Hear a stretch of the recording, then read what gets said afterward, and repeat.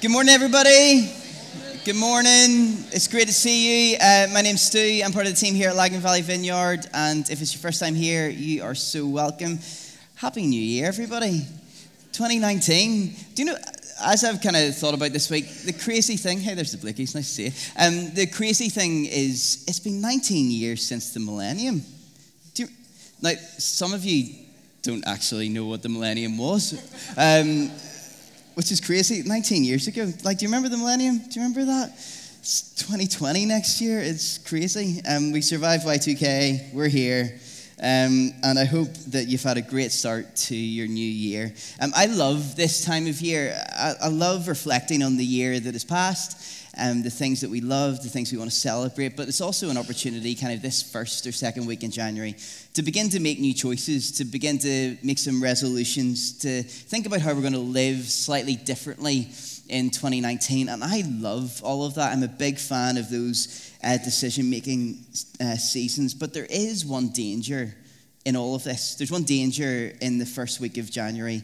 It can all feel a little bit selfish, can't it? The focus can be all about us, our exercise plans, our diet plans, our choices to drink more water every day, reducing our screen time. There's this danger in and around this time of year of it all being a little bit self-centered, it all being a little bit self-involved. And for us at Lagan Valley Vineyard, we want to go in a slightly different direction this year. We want to change our focus at the start of this brand new year. What if at the start of this new year in 2019, our focus wasn't on ourselves, but was on everybody else? If you're here for the first time, or you're checking us out as a community, it might be really helpful for you to know that we believe that we are here for our city and we're here for our region. And we're ordering our lives around seeing every person and every part come alive with the life of Jesus. We don't want to be self-involved, but we want to be tangibly involved in the heart of our city and of our region, bringing the life of Jesus to every person and every part. So, what if instead of self-improvement, what about instead of seeing this year being defined by a gym membership or by ripped up lists of resolutions, we saw our year take a very different kind of shape. Maybe the shape of a table, a place of welcome, a feast of grace, a place of hospitality. At the start of 2019, we want to explore what it would look like and what it would mean for us as a community to be the most welcoming and the most hospitable people that we can be in this city. And over the next 4 Sundays, we're going to join Jesus of Nazareth around 4 tables that he gathered around in Luke's gospel. Jesus loved to get around tables. It's one of my favorite parts of how he lived his life. He loved sitting, well, actually it's more reclining. Jesus was a bit of an OG. He loved reclining at a table, sharing food and wine with friends, with people that you never would have expected, sharing stories, communing at unexpected dinner parties. And we're going to learn over the next couple of weeks the true nature, time and time again, is that Jesus turned routine meals into kingdom moments. That as he sat there and ate and drank with friends and with strangers, he acted out the kingdom of God, the kingdom that had come near, exploring the nature of welcome and hospitality. So in January, Andy, Laura, and myself are going to be exploring the nature of welcome and hospitality in the kingdom, and we're going to be doing it from different angles over the course of the next couple of weeks. But hospitality that creates spaces of unexpected kinship. Hospitality that provokes and offends the religious, and hospitality that feels like home. Let me introduce you to somebody. This is Jean Vanier. Jean Vanier was born into a life of privilege and promise. He was the son of Canada's Governor General. He served in the Royal Navy, and he attended university in Paris, earning a doctorate in moral philosophy. And he returned back home to his home city in Toronto to teach philosophy at its university there. He was highly educated. He was an intellectual. He was a very rich man. But in 1963, Vanier received word from Father Thomas, a priest that he had met in Paris. And Father Thomas was now serving as a chaplain for about 30 people with severe learning difficulties. And he urged Vanier to return back to Paris to do something. And whenever Vanier returned, he began to pay more attention to the living conditions of those with learning disabilities in France. And he describes a desire to keep those who were quote unquote different out of sight, bound off by institutions that look more like prisons than places of care. He traveled to an asylum in the south of Paris where he found about 80 men living in what he described as chaos. They were confined to one of two concrete dormitories, about half the size of the stage. There was little light, there was no work, there was no interaction with the outside world. They were confined off, and they spent most of their days simply just walking around in circles in this chaotic room. And it was this moment that Vanier began to devote his life to breaking down some borders. He began a movement of breaking down some walls. No longer confining himself to the intellectual elite, he began a movement towards belonging, bridging the gap between those who were confined by the state for being too, quote unquote, different for society. He made tangible change, and he did it in the best way possible, through relationships. A year later, Vanier invited two men with learning difficulties who were previously institutionalized by the state, men called Raphael and Philippe. He invited them to come and to live with him. And they established a rather different kind of community, a community that didn't make an awful lot of sense at the time. 3 people from 2 very different communities came together to share life together. And they decided to name their home L'Arche, the French word for ark, after Noah's Ark. And very quickly, L'Arche homes began to spring up around Paris, around France, around Europe, and now the rest of the world. There is a L'Arche home on the Ormeau Road. Places that were an alternative to these prison-like institutions, where people both with and without disabilities could live in covenant community together based on friendship and based on belonging. Vanier's movement towards belonging caused him to empty himself of his privilege, of his money, of his intellectualism, and to create a space, an environment where even those who were once completely left out of sight could join him, could commune with him, could eat and drink and have their being with him like a brother or a sister. Jean Vanier still lives in that same home as an 88-year-old man today. And he says this about the church. If you want to flick up the next slide.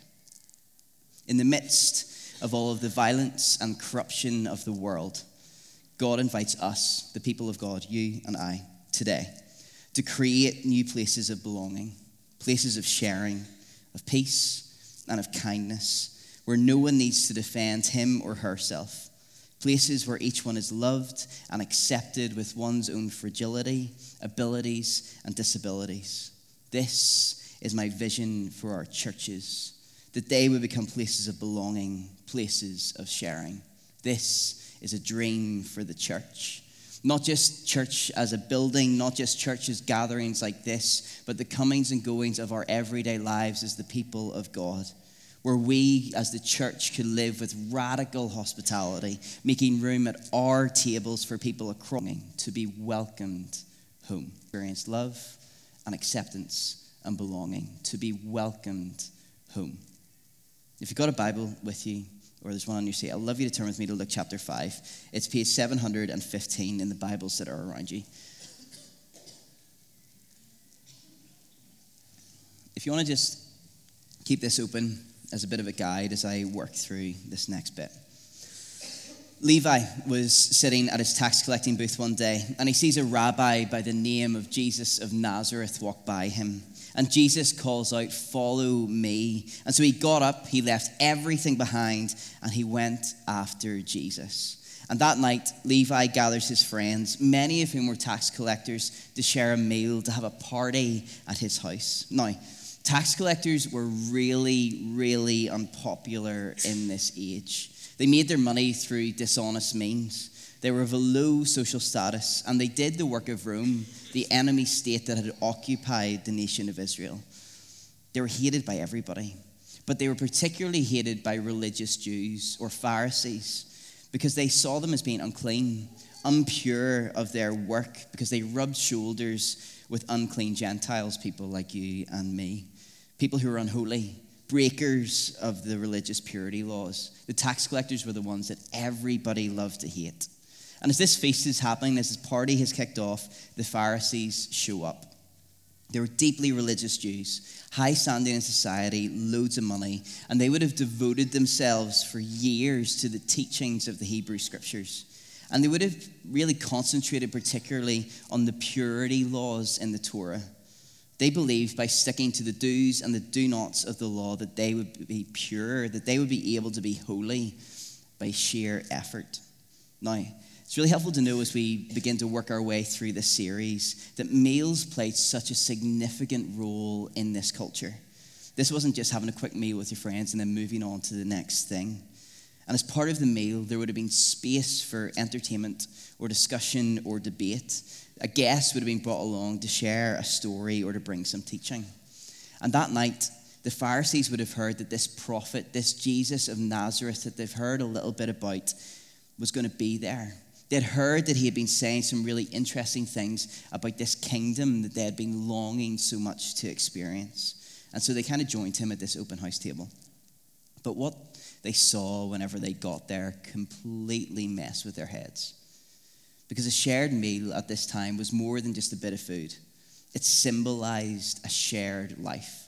It symbolized family. A meal meant intimacy. It meant kinship. They would have saw this so-called prophet talking about this anticipated kingdom that they had been longing for. But around this table, they would have seen these faces that they recognized. People who they would have walked by every single day. And yet as they walked by them, they would have had these words that would have rang through their head. Unclean, unholy, outcast, sinner.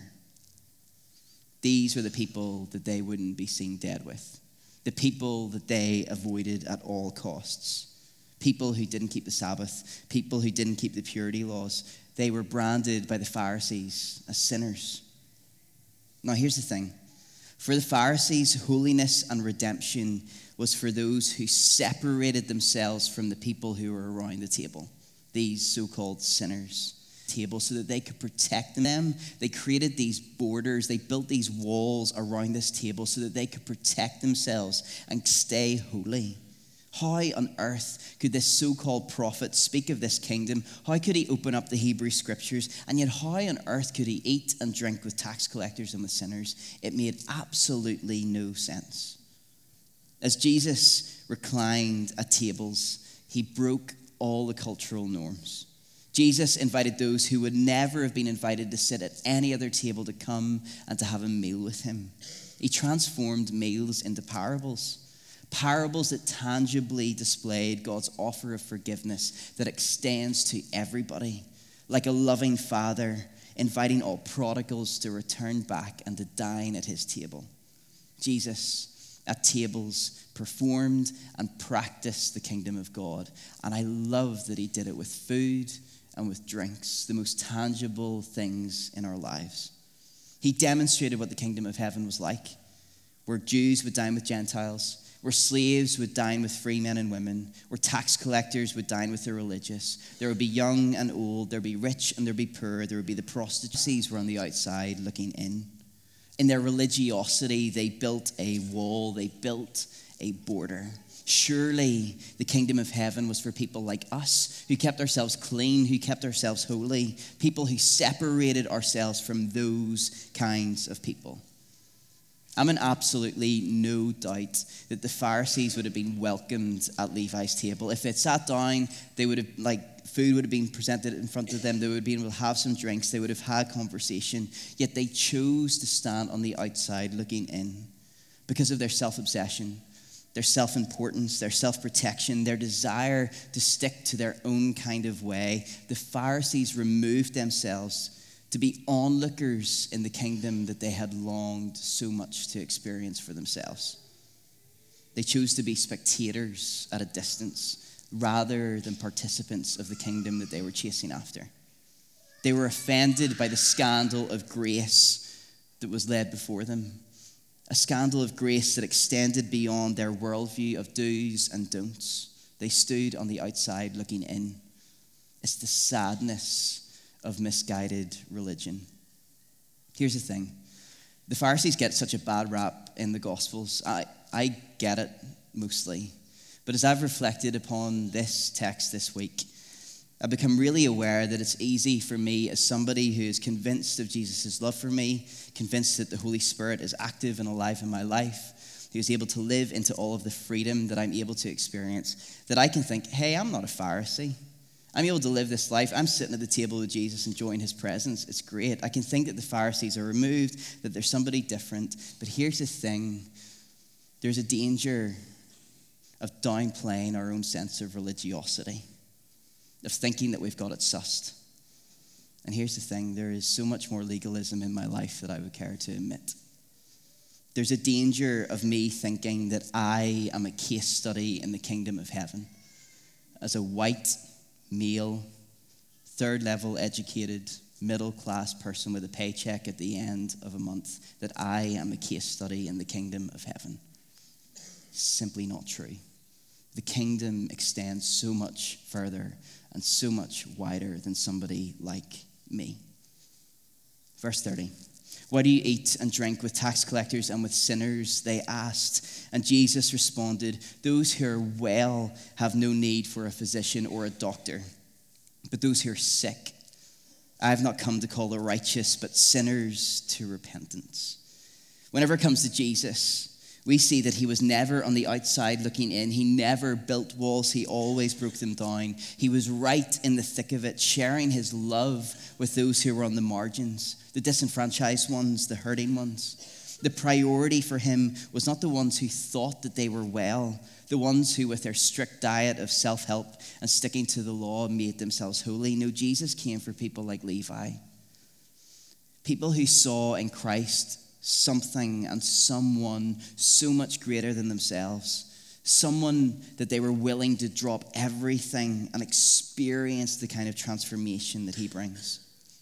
He came for people who needed a kind of doctor. Now, I'm not a doctor. My younger brother is, though he's the one that my parents love the most. But there's two things that I want to talk about. Two things I know from conversations that I've had with my brother and with other doctors. There's two things, two aspects, two rules of life around being a doctor that Jesus, I think, embodies so well. And he also invites us to experience too. The first thing is this. Doctors never treat anybody at arm's length. No matter what the condition, no matter what the sickness or the illness, no matter the identity of the patient, no matter where they've come from, what they have or they have not done, no matter their pay packet or their lack of it, doctors are those who act without borders. They cross boundaries all the time that are at play outside of their clinic. Yet in the treatment room, in the hospital, the labels, the stigmas, the tribes, they simply don't matter. There's no cultural border that can prevent a doctor from treating a patient. If you are a medic or a nurse or involved in the health profession, there may be a series of words that you might be familiar with. Unconditional, positive regard. Unconditional, positive regard. It's the way of life that those in the medical profession are asked to live into, which is full of acceptance and full of support, of seeing this patient come to health regardless of anything. Doctors never exclude patients. They never separate themselves. They may not agree with the person's choice. They may not live the same kind of life that they do, but whenever it comes to caring for that patient that's in front of them, it really doesn't matter. The starting place for a doctor is always moving towards the patient with positivity. Always moving towards them. Never fearing what that means. Particularly never fearing their reputation, which is the source of all religious thinking. What will they think if I do this? There's none of that goes on in a treatment room. What would it mean if I'm seen with that person or seen to help that person? That does not matter. That is the fear of religious thinking. Doctors live so much more confidently than that. They draw close. They make contact. They never stay at arm's length. They engage with the patient indiscriminately.